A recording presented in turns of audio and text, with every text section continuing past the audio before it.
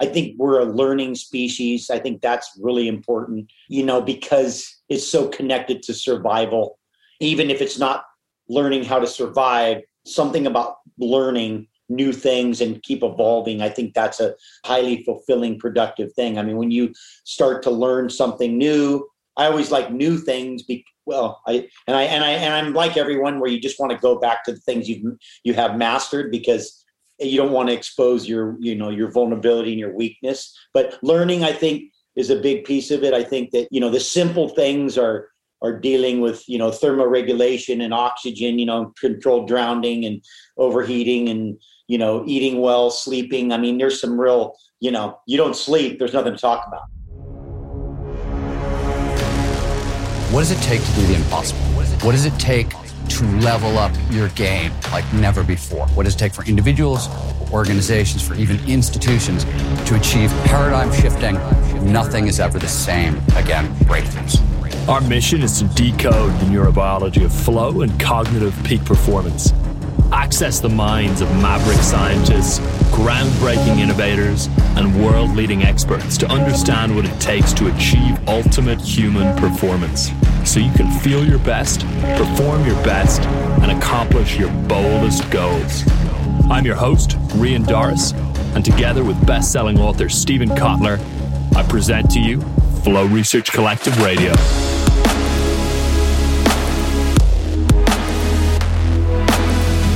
Hey there, Rian Doris here with Flow Research Collective Radio, and welcome to today's episode with Laird Hamilton. So Laird is best known as an American big wave surfer and pioneer in the world of action water sports. Now, in addition to his affinity for the water, Laird is labeled as an inventor, an author, a stuntman, a model, producer, a TV host, fitness and nutrition expert, husband, father, an adrenaline junkie, or flow junkie, I should say. At 6'3" and 215 pounds, Laird is unique in the way that he balances flexibility and strength. He's a renowned innovator and guiding genius of crossover board sports, everything from toe-in surfing to stand-up paddleboarding and hydrofoil boarding.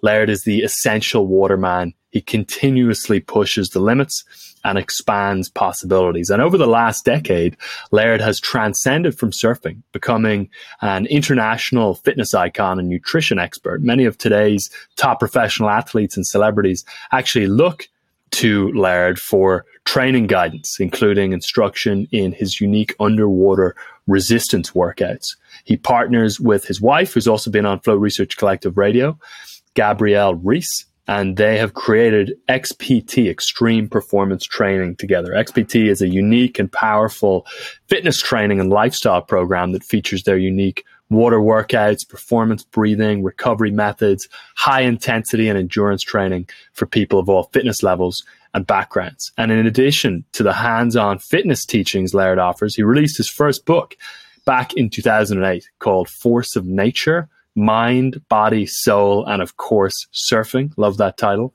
And it's become the go-to manual for those seeking inspiration for leading a healthy lifestyle. The book hit the New York Times bestseller list within 2 weeks of publication. And Laird's also a contributing editor for Men's Journal, where he writes about his own fitness, health, and nutrition philosophies. And if that's not enough, Laird has also hit the entertainment industry hard. And he has been involved in a number of feature films and surfing documentaries, including films like Radical Attitude, Wake Up Call, Step Into Liquid, and Riding Giants. He also performed as a stuntman and surfer in The Descendants, Waterworld, Die Another Day, and Point Break. And in addition to his film work, Laird has appeared on numerous TV shows like Oprah's Masterclass, Charlie Rose, 60 Minutes, Chelsea Handler, Conan O'Brien, Stephen Colbert, and The Ellen DeGeneres Show. Now, along with all of that, Laird is also a philanthropist. He's always had a passion for helping others live a happy, healthy life, and he exhibits this passion through the work he does with other nonprofit organizations such as the Surfrider Foundation. As for his personal life, Laird and his wife, Gabrielle, and their daughters split time living in residences across Hawaii and Malibu, California, chasing waves, staying in top shape, and continuing everyday adventures. So Laird is just really the embodiment of flow. He is the ultimate high flow lifestyle liver. And in today's episode, Stephen and myself got to go deep with Laird on a number of exciting topics, from how he manages to succeed at all those endeavors to what his surfing career has been like and where he finds the most flow. So you're in for a treat with an absolute legend today. Enjoy.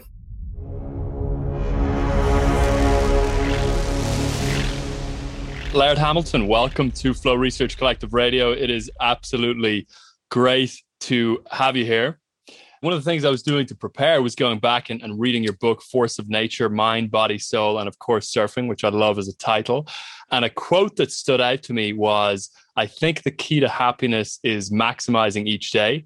So if you're unhappy, here's a simple prescription: live harder. So I want to start off with, what do you mean by live harder? It sounds very much so like something Stephen would say. So I was amused by it.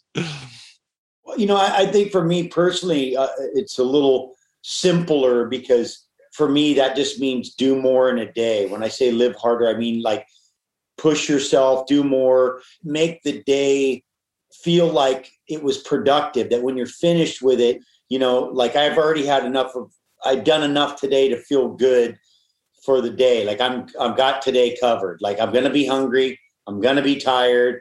I'm going to be amendable. I'm going to be able to sit down and relax. And it's not noon yet. And so I've already kind of done that today. Now, there'll be other days when I just can't get anything done. And I got 6 things lined up and none of them really get completed. And, and whether they're physical or mental, like you're learning something.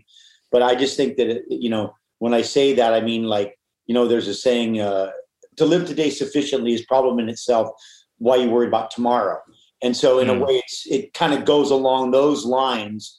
Like being productive, like to live today sufficiently means like get out there and do stuff, get some stuff done. That has a lot of faces. Obviously, it's for some guys, it could be as simple. I mean, I'm fortunate because the physical side of things are and I think we all are a little bit that way. I think that, that's our biology. So I think that's where sometimes we have some difficulty in life, is that we become kind of these mental beings, but we're still biologically physical beings. And then we're not able to do that. But for me, I'm, like break rocks, break a bunch of them. You feel good, you're productive. And, whether it's learning something or just banging out a punch list or writing another page in your book, like Stephen, or, like just being productive and feeling like you've, and spending time with friends and having quality diet. And I mean, these are things that if you look at all the things you can do in a day and really well, that leads into that. I think it leads into your feeling of, feeling accomplished. Have you always had that sort of live harder mentality, or did that emerge at a certain point? Or does it feel innate? I think I've had a version of it. I think when I was younger, I was a little more destructive. I think it's kind of evolved out of that mentality. But, I've always been bigger, higher, faster. That meant that kind of philosophy. It has a tendency to take on different faces as you mature. You hope, and it's slow. It's a slow process, but you hope you start to know where to push and where to let off, but yeah, I've always had kind of that mentality. I mean, lately we've been talking a lot about our biology and about, a lot about just, I mean, these are, you talk about being comfortable and not being threatened and all these things that these states we're able to be in. These aren't good states for us. These are not productive states. These are very unproductive states. And a lot of the issues that we have, I believe, are a result of this natural desire to always look for the path of least resistance. I'm just curious about something, because I completely agree with what Laird's saying. I just want to ask him something that I sort of always wonder about. I think this is one of the great sort of gifts of action sports. Maybe this is the same thing with a career in the military or combat sports or contact sports even. But whatever else is going on in life, if you go out and you do something where the consequences of error could be fatal, if you make a grave enough error, you could possibly die doing it. Or once you get into that neighborhood and you come back to the rest of life, none of your problems weigh a lot, right? Like they weigh a whole lot less if you've actually just confronted that something that is actual mortal danger, because your body does, I would guess, biologically recognize the level of consequences you're actually up against, right? I like the term NAR in action sports because it literally means high in perceived risk, high in actual risk, right? If a skier says, oh yeah, that is gnarly, what he's saying is, hey, be prepared. When you pull onto that run, it's going to look way steeper than you're prepared for now. Just get ready for that, the experience of fear and the fact that you're going to have to confront some mortal terror to negotiate it on top of the stuff you need your skills for. And I think that resets the brain and the body in a way. And you don't want to have to, like, you know, what works for the common man versus what works for action adventure sport athletes, like, is a weird question or a weird way to phrase that. But I often think about that. I mean, I just said the world would be a better place. Everybody scared themselves once a day. I mean, that's one of my things I live by, that, you know, if you just scared yourself for real, like you really were scared, that it would probably be a better place. Because like what you said, which is that things are reprioritized. All of a sudden, all these things that you thought were so important that you're upset about, you're really not upset about those. Those are pretty minor details. It's all cool because Mr. Wildman, who's since passed, was a great friend of mine, and he was in the Korean War. And he would always say, you know, he talked about in business, he said, he'd always tell his guys, like, hey, this is not life or death. There's life and death, and then this isn't life or death. And so when things are life and death, it's very clear, right? It makes things very clear. And it puts you, they talk about living in the moment. There's no more living in the moment than when you're in a situation where the wrong decision could mean death, right? There's nothing. And so whether you're getting that on, you know, climbing a rock face, or you're getting that to somebody shooting at you, whether you're getting that because they're going 250 miles an hour in a car, whether you're getting that, you're falling out of the sky, whether you're around animals that can eat you. I mean, this is a state of being that we've been in for hundreds of thousands a year. This is not like a new thing. Like, we were always under threat, and we were so weak and so vulnerable that the threats were many. Like, just go down the list. Every time you came around the corner in a day, you were threatened. You're probably threatened. You were probably risking death on multiple times each day, every day. So, you know, and if it wasn't freezing to death and you couldn't eat and you were starving, I mean, all of these situations are putting you in this heightened state of awareness and in a heightened state of living at the end of the day. Like, you're alive, like, you know, nothing like making you feel alive, like come back like, hey, that was a good day. I felt alive. Well, yeah. I mean, it's like there's that, it's like a fake feeling of accomplishment, right? Yeah. I didn't die. Feels like the greatest achievement in the world, right? Like, but actually, it's a great accomplishment because that's the whole objective. So in a way, it's like this heightened thing that you didn't do anything except you just avoided death, and to do that, you just didn't make the wrong decision, or maybe you made the right decision, but then you were able to avoid that, and so that's nothing more. I don't think there's anything more fulfilling than that, right? I don't think there's anything more fulfilling than not dying. Because if you die, then there's nothing else. Then there's nothing else to talk about. Laird, your T-shirt, Laird, says "exhilarated," which I find hilarious on this topic, because exhilaration definitely sums it up. You mentioned productive states, which I think is a nice way to put it. So, what are some of the things that you are leaning on most at the moment to elicit productive states in yourself, and what are some of the things you recommend people do? Well, I think learning. I think we're a learning species. I think that's really important, you know, because it's so connected to survival. Even if it's not learning how to survive, something about learning new things and keep evolving, I think that's a highly fulfilling, productive thing. I mean, when you start to learn something new, I always like new things. I'm like everyone, where you just want to go back to the things you have mastered, because you don't want to expose your vulnerability and your weakness. But learning, I think, is a big piece of it. I think that, you know, the simple things are dealing with, you know, thermoregulation and oxygen, you know, controlled drowning and overheating, and, you know, eating well, sleeping. I mean, there's some real, you know, you don't sleep, there's nothing to talk about. Like, my daughter came out to me yesterday, and she's like, or the other day, and she went out and was out a little bit later, but she's been training, and, you know, she just hadn't seen a friend that was out of town, and it's like, didn't sleep. And she's like, man, sleeping, that's like, you know, that's like a really important thing. I'm like, right after being awake, the most important thing is sleeping, because if you don't sleep, being awake, it sucks, right? Like, so, and without sleep, pretty much you won't be awake. But being awake and sleeping, some of those simpler things. I mean, I think I'm fortunate to have a pretty good relationship with the mechanism of flow state in my mind. Like, I can do simpler things maybe, and Stephen can maybe tell me, maybe that's not true, or that, that's true. But I think that when you've been in these certain states it's like somebody who meditates can go into a deep meditation easier than somebody who doesn't. So it's like, if you're somebody who knows how to get into like a somewhat of a trance and get into yourself into this kind of state of mind, you can probably do it easier. You'll probably get it out of situations that other people might not get it as easily from. I think there's a learning curve with that. You're probably not going to remember this conversation because it was 25 years ago, because I asked you a question about when they wrote about you in North Shore Chronicles, which was, I think, the first book that I saw coming out about like the Hawaiian big wave surf culture. One of the things that stood out to me is you were one of the younger people in that book, but you were paddling alone to outer islands by yourself to surf really big waves.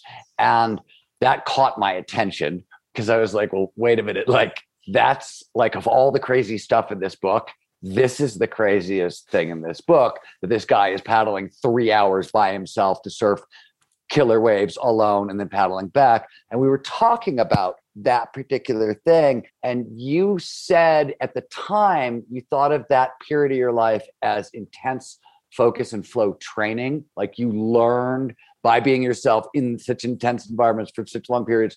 That was where you mastered. And I agree with you. I think everybody who gets really good at flow, I think they go through a period often alone of sort of mastering how do you focus like this? Because when it's so much harder when you're alone and you're scared, right? So if you can do it in those situations, for me, that took like a lot of writing alone, a lot of like bad writing sessions alone. And as a skier, it took almost like 7 or 8 years of skiing like 30, 40 days each winter alone and really pushing hard and hard and hard. And suddenly I was like, this is what we were talking about. This is that flow training where suddenly it really becomes fast.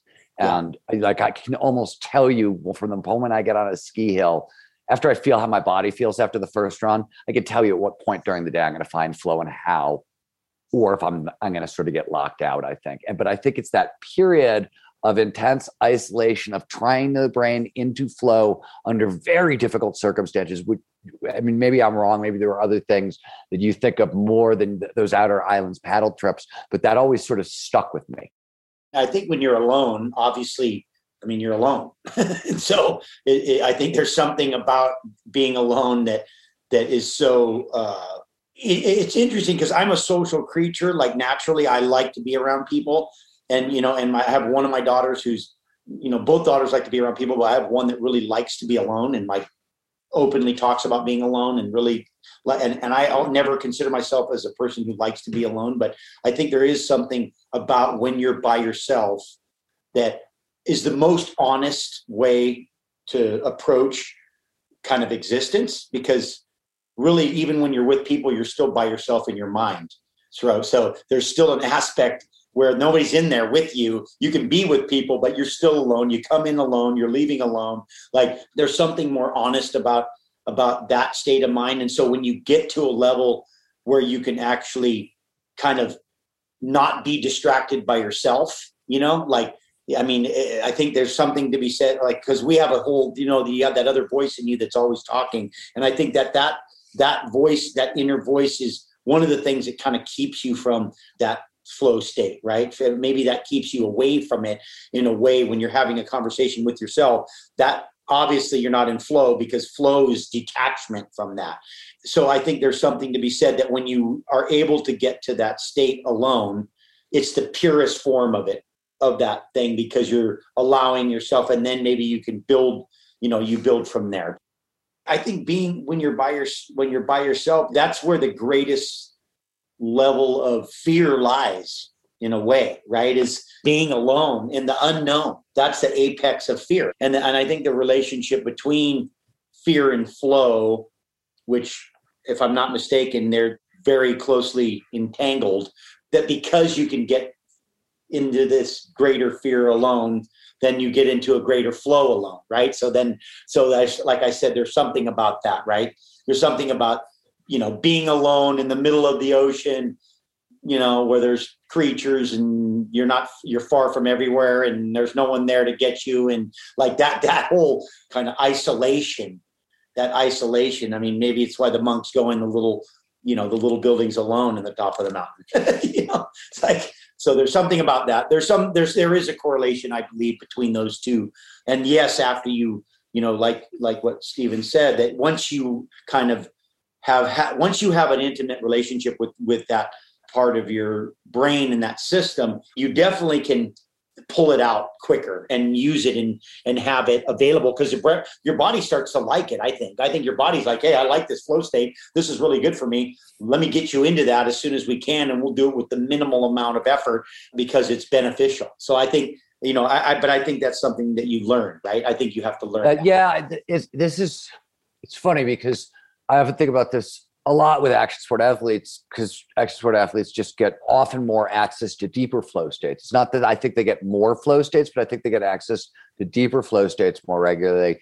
But there's a whole bunch of stuff you learn when you spend a ton of time in flow, right? It's not about how do you get into this state anymore. It's, how do you extend it if I need to extend it, or how do I maximize it for learning, right? Like there's a certain way I try to learn things differently when I'm in flow, because I know certain things are possible and I don't want to waste it, but I also have a really good idea of a lot of broken bones on the way to learning this. But like now I sort of know where some of the boundaries are. Like, I'm Superman up to this level, and after this I'm really mortal. Like, yeah.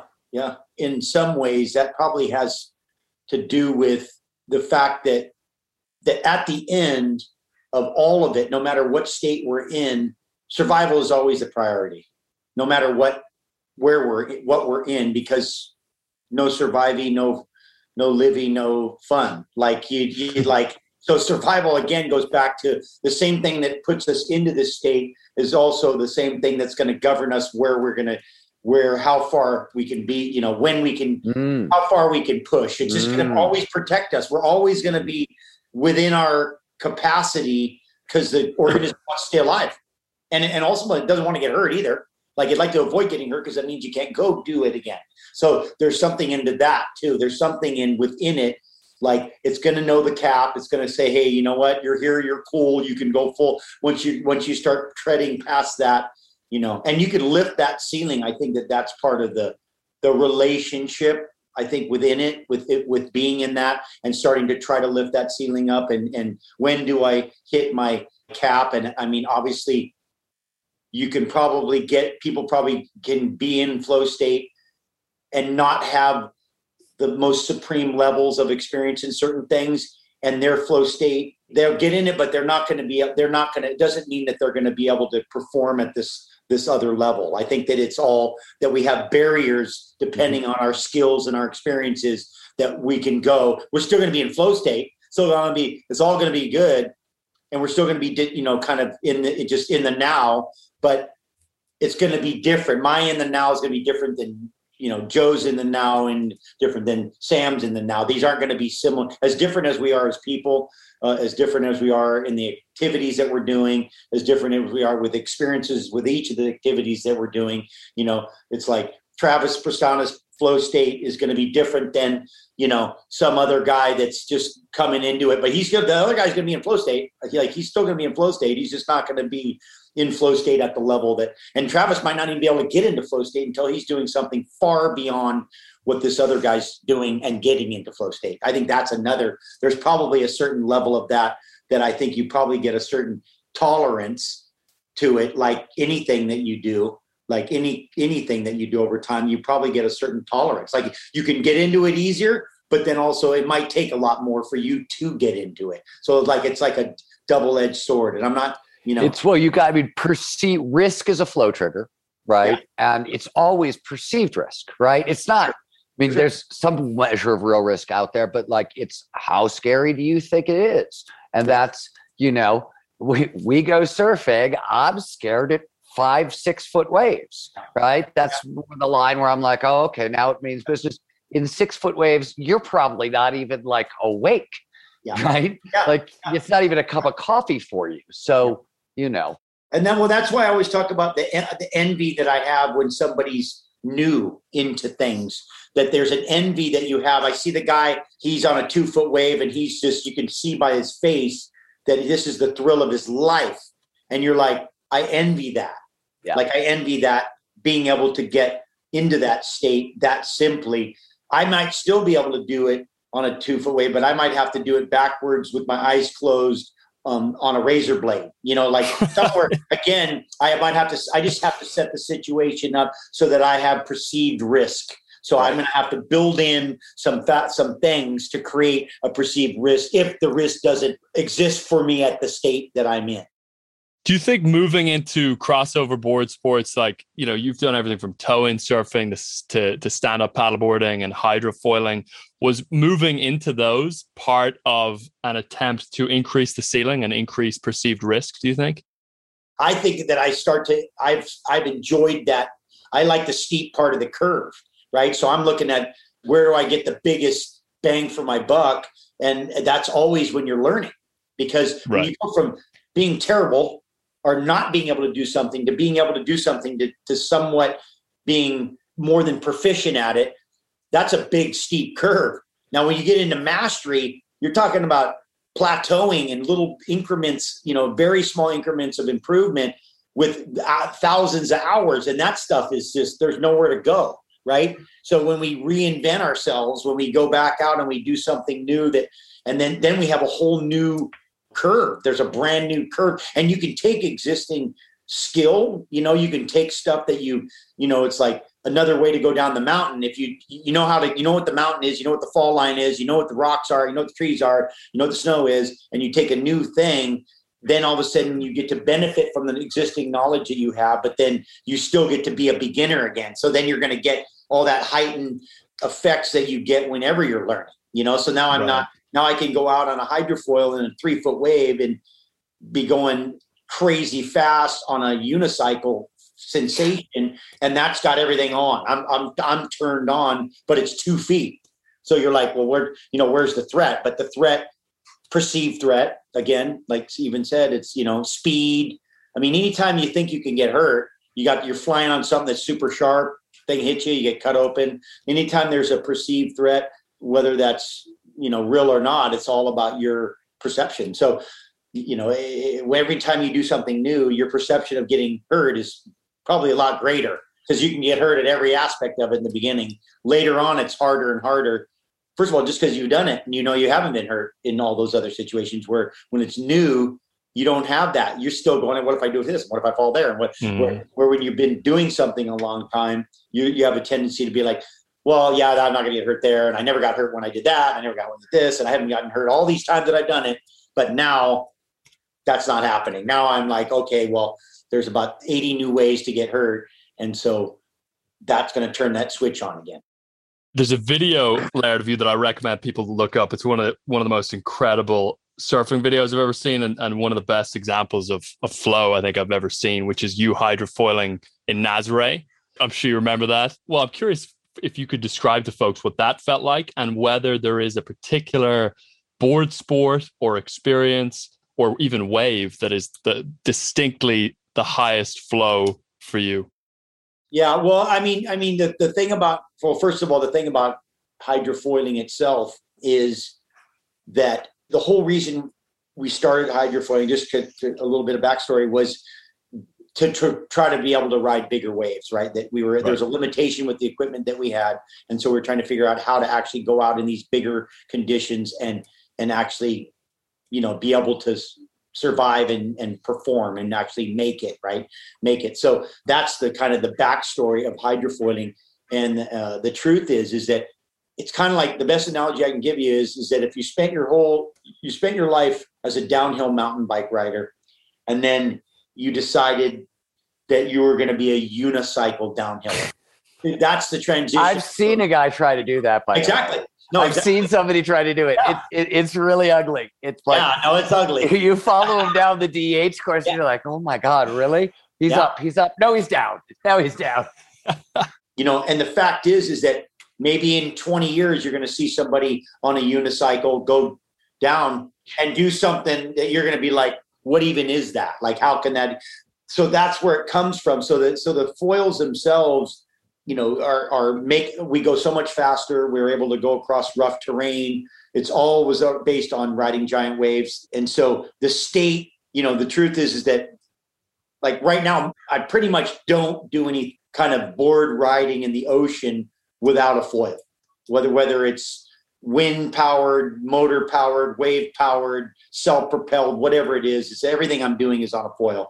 And the reason is because of the amount of focus that it demands. That it's like at every aspect of it. I mean, I can go ride a small wave and be completely in the zone. Like I'm completely focused in conditions that I'd have to stand on my head backwards with my eyes closed, and that probably still wouldn't work. Like at a certain point, I wouldn't be able to get that out of that situation, no matter what I did, unless it was something really, really stupid, which that gets to a whole nother part of the discussion, you know, which, you know, perceived danger and then stupidity. Otherwise known as slab riding in the surfing community. Yeah. Well, and then it's like, and then is that sustainable, and can we continue to do that? And at a certain point, you kind of undermine the whole thing. As if you completely annihilate yourself, then you can't do any of it. And then it's like, well, wow, that wasn't that productive. So we're trying to continue on with the process. But foiling in general, you know, I mean, Nazare with the speed and the size. I mean, you know, we went there to try to just implement our foils. You know, I think I've had the fortune throughout my career in the ocean to have monumental moments at different points and to look back and say, hey, this one was greater than that one. No, I don't think that anyone, it was the greatest at that time. There's a great saying that I really love: never let your memories be bigger than your dreams. And so I think that for me, I'm not going to look back and go like, yeah, well, and that was the moment. And then after that, everything was downhill. And I've never had an experience quite like that, which is not true, actually. But part of it is, I think, because I consciously try to make an effort to continue to find that, to continue look for those moments.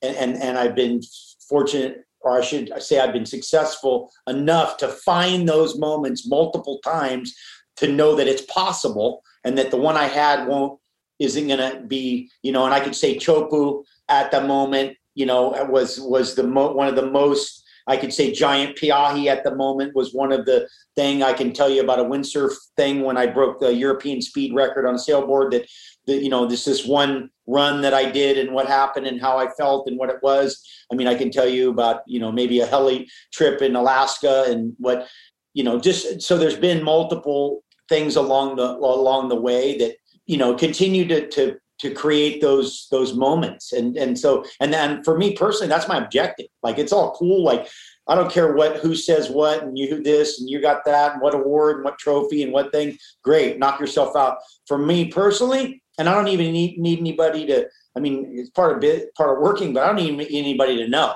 I mean, it's nice when one of your friends is there so you can share that stuff, but it's just it's personal. Like at a certain point, you know, and there's some guys out there that Jeremy Jones, like these kind of guys, like that, it's just personal. Like at the end of the day, you know, you're just looking for that.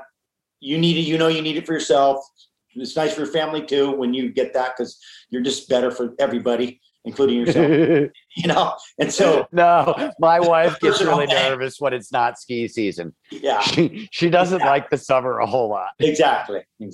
But then we have to try to figure out, you know, what we can do in the summer and what, you know, easy ways to soften or not say soften the thing, but to wear the system out, to make it so that, you know, again, your sleep's good, food's good.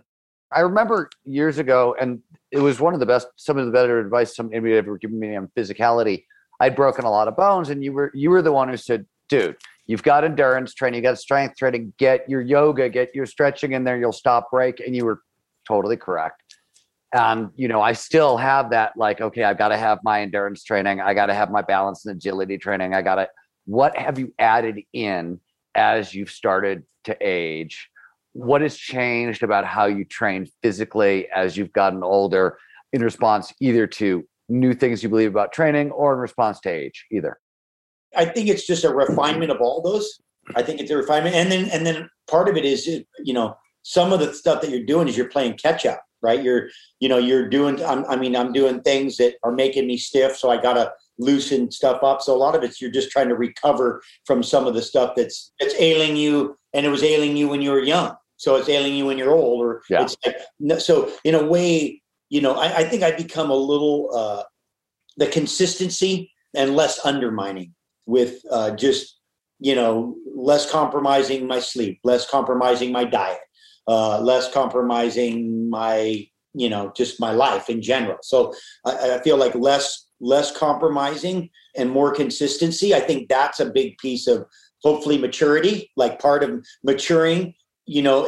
I mean, because it's interesting that as you get a little bit older and you start to kind of understand certain things better through experience, you hope that you do, you know, you see some young guns and they're burning on both ends. And then they're like, then it comes time for their performance, and their performance is compromised because, hey, maybe they worked out the day before they were going to go do something radical. And so they're tired, and then they pay, and then they get hurt. And you're like, done that more than once.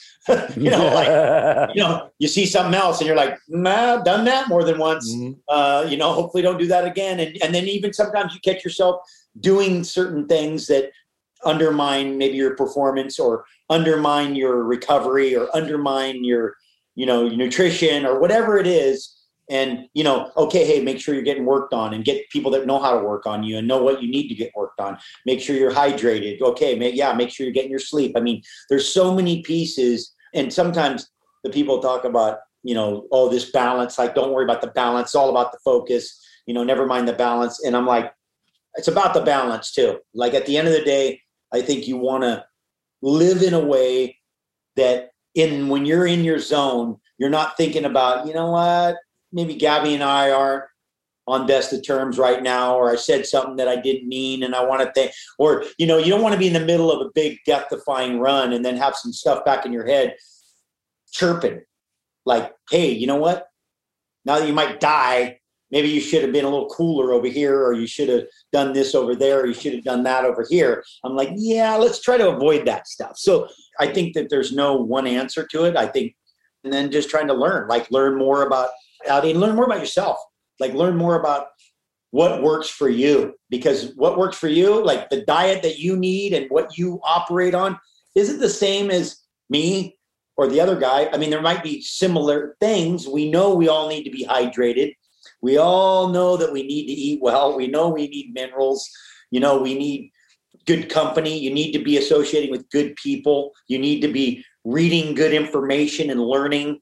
Like, so there's certain things that we all are, you know, we're governed by gravity. Pretty much everybody so far, when you throw them out of a plane, they fall to the ground unless they have wings, which usually means it's, you know, somebody made them for them. But so I think there's something about that. You know, I think there's something about, you know, and then also too, there's another thing too, like, hey, what do you prove? What do you got to prove? Like, what do you got to prove? Like, are you trying to prove something? Like, is it to prove something? Like, what are the whys? You know, what are the reasons why we do what we do? I think that's really important. I talk to the young, you know, I got a young man, Luca, a big wave rider. And, you know, it's like, hey, why?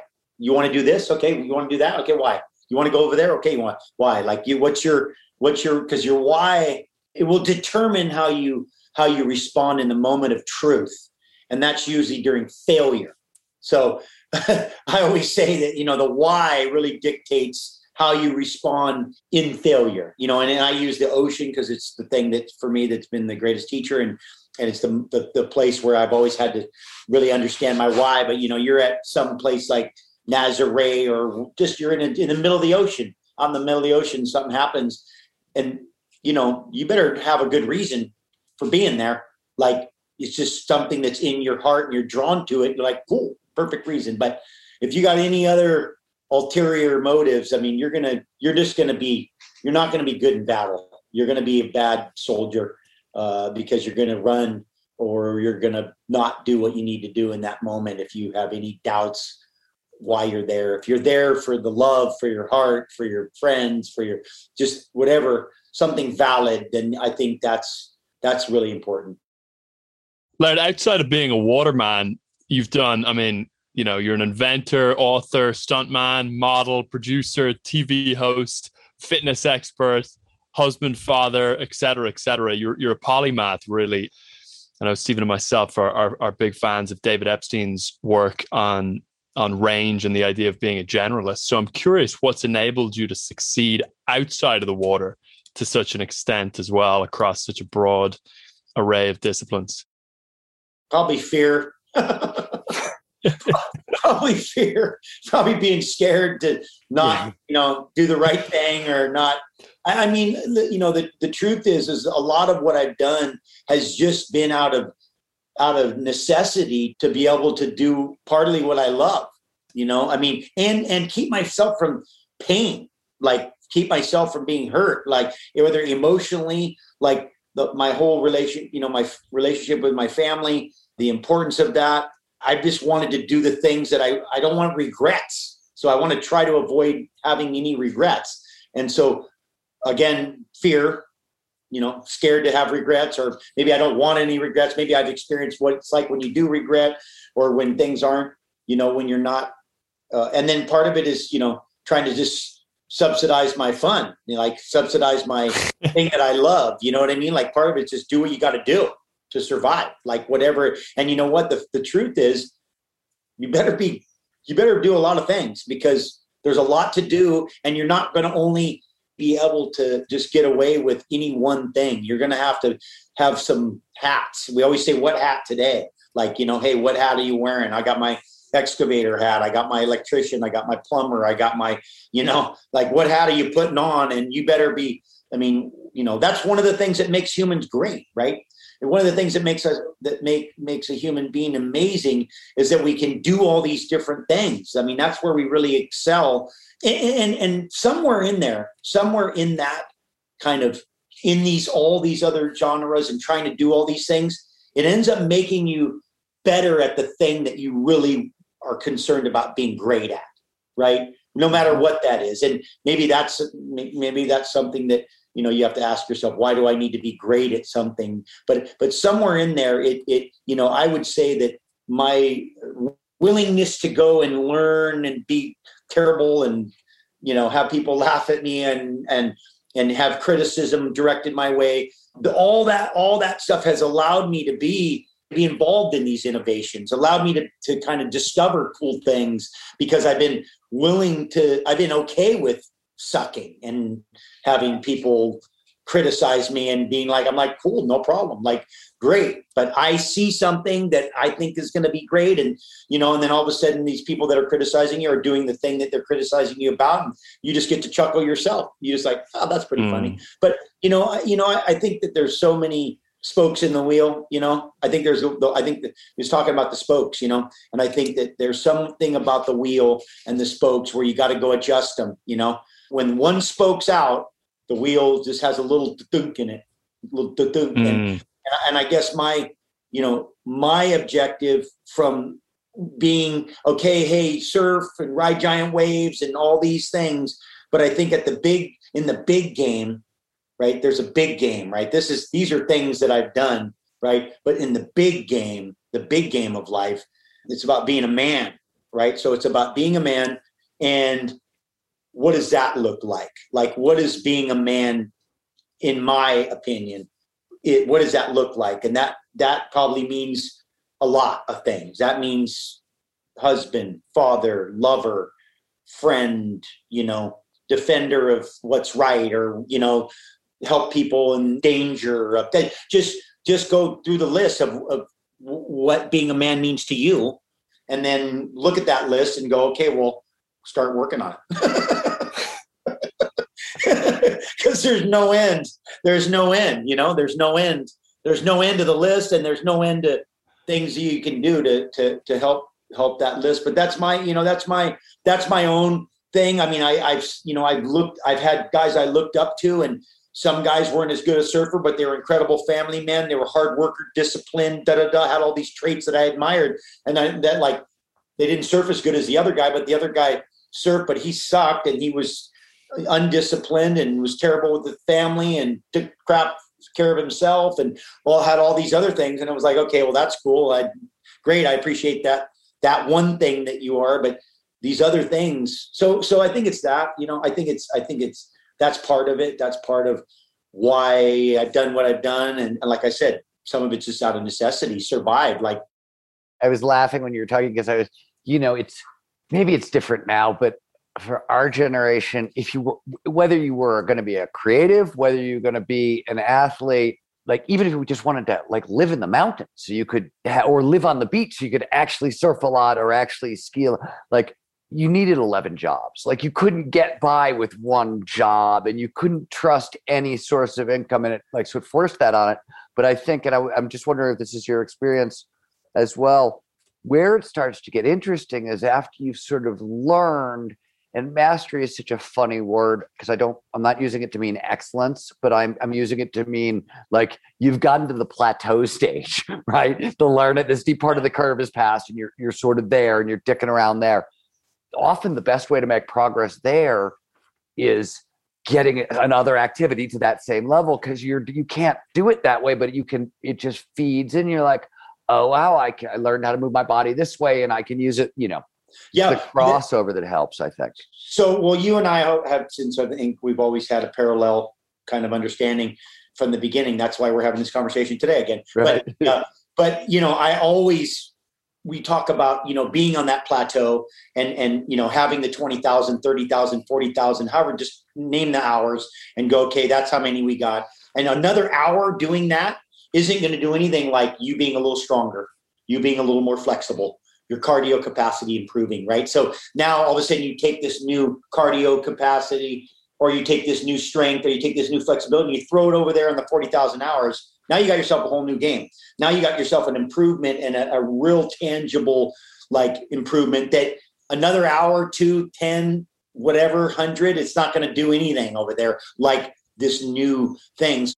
And you don't know a lot of the times how these other things will affect you. Part of my thing, and out of necessity, like you said, hey, I got to survive. I got a thing, and you're not going to be able to just do one thing and be able to pull it off. But part of it is my upbringing, because I lived at the end of a road and we didn't have anybody. So it was like something broke, you had to learn how to fix it. And I grew up around guys that fix stuff. And so I was like, okay, well, that broke. And if we don't fix it, we don't get it. We don't have a guy that specializes in fixing that, or you don't just go to the store and get another one.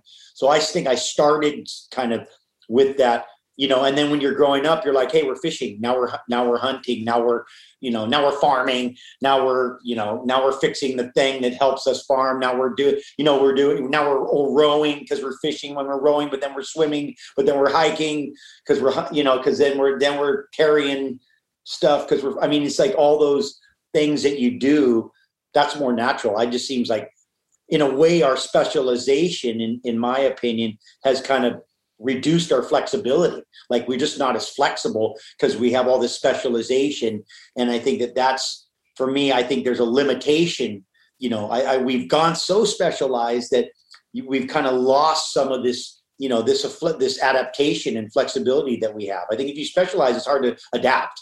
You're not going to adapt well if you're specifically just into this one thing and they go, sorry, that's not working. You got to go over here now. And you're like, what? What do you mean? It's like, that's going to throw you off if you're too. I think that's it's odd. I've had this conversation with a bunch of, there's men who grew up in Gen X seem to like, everybody I knew, we valued the idea of the Renaissance man. Like that was a thing. And like, we used to talk about it. You had to have musical skills and you had to have physical skills and you had to have it like, and that seems to, that set of values, whatever that was, and whatever, I don't know what the hell created that in our generation, because I didn't even think it was anything special. It was just everybody I knew. And suddenly I'm like, oh, wow, this was a generational thing, because it wasn't there in millennials and it's not there in Gen Z. And I'm sure they have other, there's other stuff there, but I didn't realize it was a special thing I thought that was just how everybody was. Right. Yeah. Like that's interesting. That's interesting that and maybe it was, who knows what the result, maybe that was the result of the innovations that happened. Maybe a lot of what was innovated created that. I'm not, who's to say what came first, what the chicken or the egg kind of thing. But I always, I mean, for us, the Renaissance man, that was just the thing, like multi-disciplined, multi-sported, like, oh, that's just automatic. And, you know, okay, you're going to go over there, get on the excavator. Okay, boom. Okay, no problem. You're going to go over there. You're going to weld. Oh, yeah, weld. Okay, cool. You're going to go thing. You're just going to be able to do all these things. Well, it was also built, I mean, it was built into the concept of a waterman, right? Like that was like a waterman is like, you're not just a surfer, a fisherman, or a diver. For sure. Laird, I would love to, as one of our last questions here, just dig a little bit deeper into the sort of Laird Hamilton habit stack. You mentioned ice. You referenced ice earlier on in the conversation. You mentioned swimming with a weight. I know breathwork's a big part of what you guys do at XPT. So I'm curious what a week in the life, and feel free to use last week as an example if it's useful, looks like in terms of your specific peak performance habits and practices, lots of which are probably so automatic you don't even notice them at the moment. First of all, I'm conscious that it's seasonal. So, I self-induce it. You know, I tell people, I go, there's a reason why the Olympics is every 4 years, right? There's a reason why, you know, you only have a championship once a year. There's a reason why we have off season. Like, you know, organized sports and organization stuff implement it by default because they know that the monotony of things, just the repetitiveness, and I'm terrible when it comes to that. So like right now, this time of year, summertime is a time to train.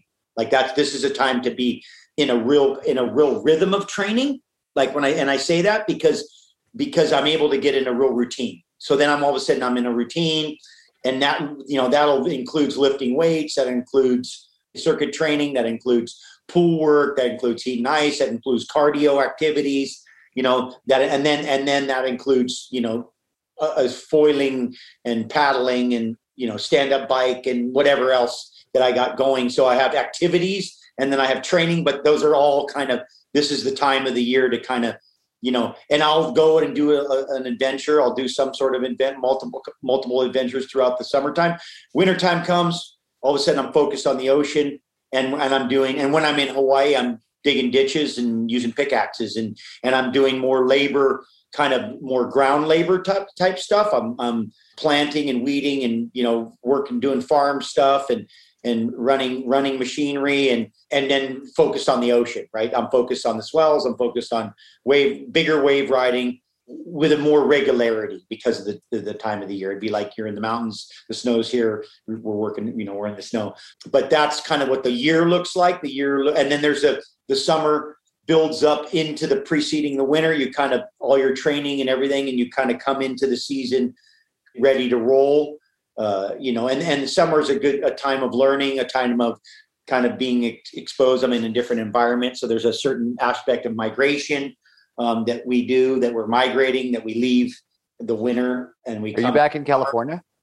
I'm in California right now. I'm in Malibu, yeah, for the summer, and easier to travel out of here. So I can go to Peru, or I can go adventuring out of here easier than Hawaii. Hawaii summer, the surf down, and I've been there for the winter, and so. But there's a migratory aspect of it. There's a consistency in the training, so nothing gets too routine. I mean, there's certain things that are consistent that.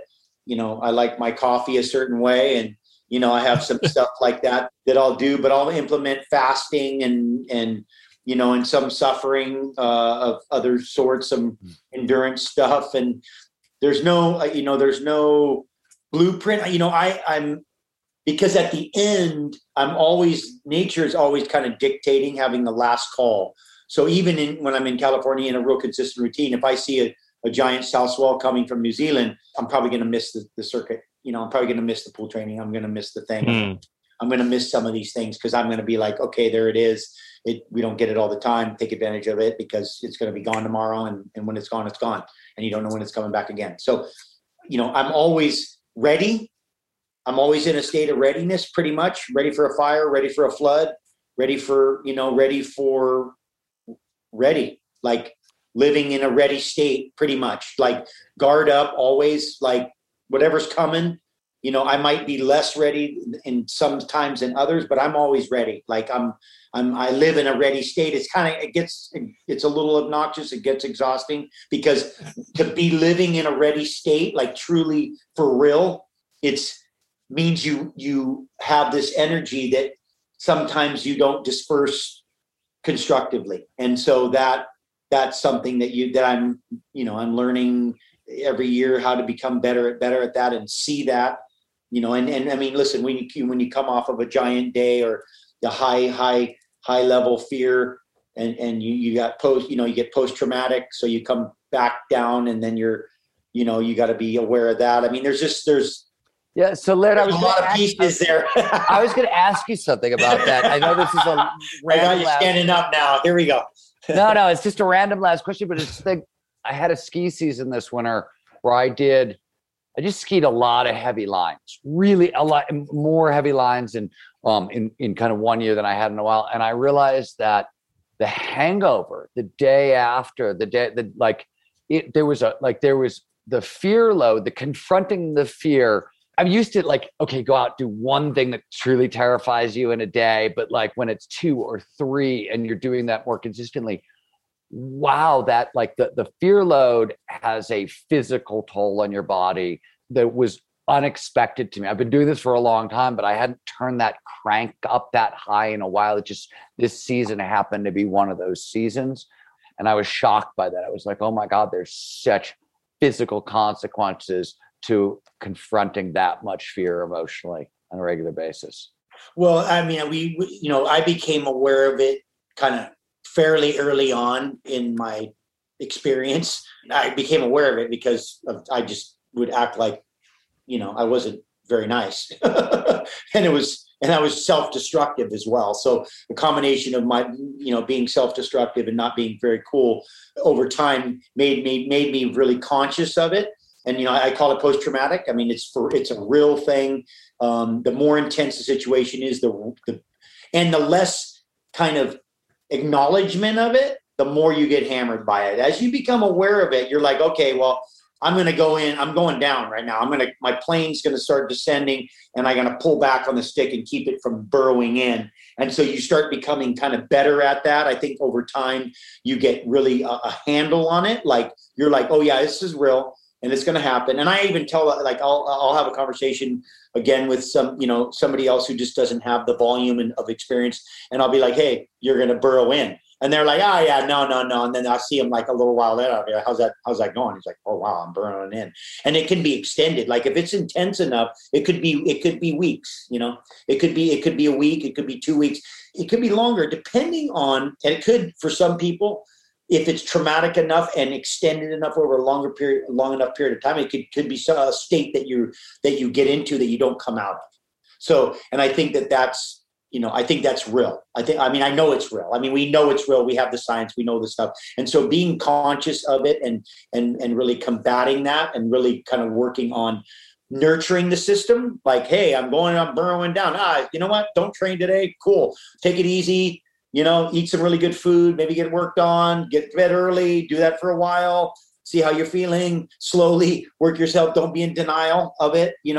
Don't think, oh yeah, a couple, bottles of wine are going to make it go away. I mean, so I think people mask it. I think they suppress it. I think they do all these different things they can to try to avoid it. I think if you acknowledge it and you embrace it and then you learn how to deal with it, I think it has a lot less impact. I know it does because I've spent some years working on being aware of it. And then knowing it's coming is half the battle. That's half the thing.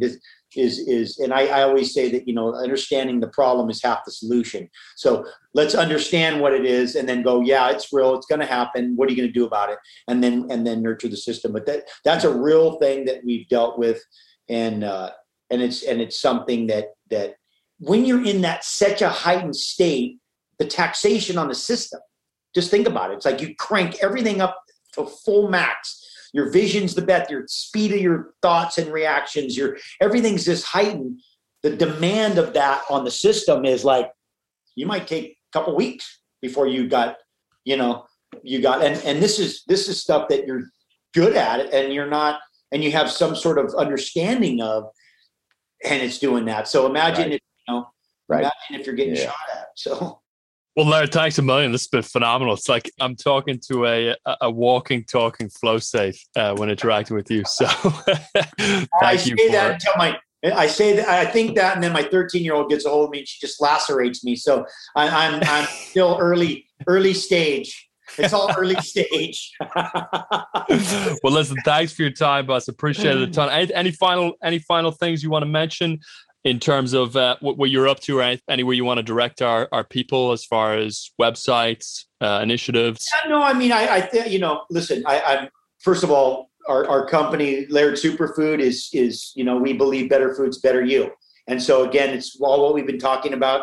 Yeah, people, if you haven't checked out Superfood, I love like 3 or 4 of your hydration fluids. I'm really a huge fan of, among other things. But I'm a big fan of the hydration fluids. I think one of our challenges is just nurturing the system, and so that's one of the ways that we're doing that. We're working on nurturing the system and having the nutrients we need and having the hydration we need and having all that stuff. I think is such an important part of people being whole. It's like sleep. I mean, I think that's. I think sleeping well is. I can't emphasize that enough. I mean, at my house, everybody just is like, I'm brutal because I'm the sleep guy. I'll be right in the middle of a dinner. I'm like, good night. And the people look at Gabby like, are we supposed to leave now? I'm like, she's like, no, he's just going to bed. Don't worry about him. By the way, you would be both. You would be both. Sorry, I'm going to bed. Good night. And then you just walk up and leave. And you're like, well, dinner just finished a half a second ago and they're going to talk for 2 more hours. I'm like, yeah, there's no way. There's no way that I'm going to, But I think it starts with all of us. I think at the end of the day, it starts with each of us. I think that if we want the world to be a better place and we want to make a difference, we have to start with ourselves. I think we have to start in our consciousness and change the way we think and the way we are, and to make the world a better place. And so I just, if that's a way to end.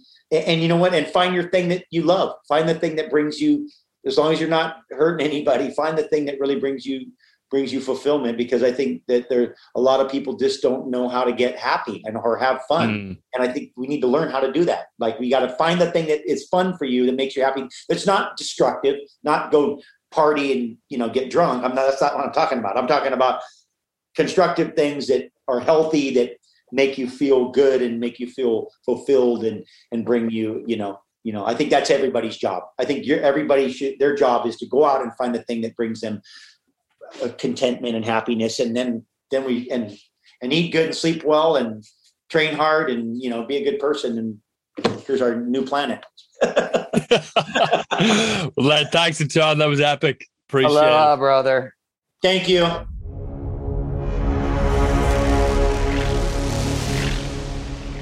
If what you've heard on Flow Research Collective Radio has been helpful, please consider doing us a solid and leaving us a review on Apple Podcasts, Spotify, or wherever you are listening to this.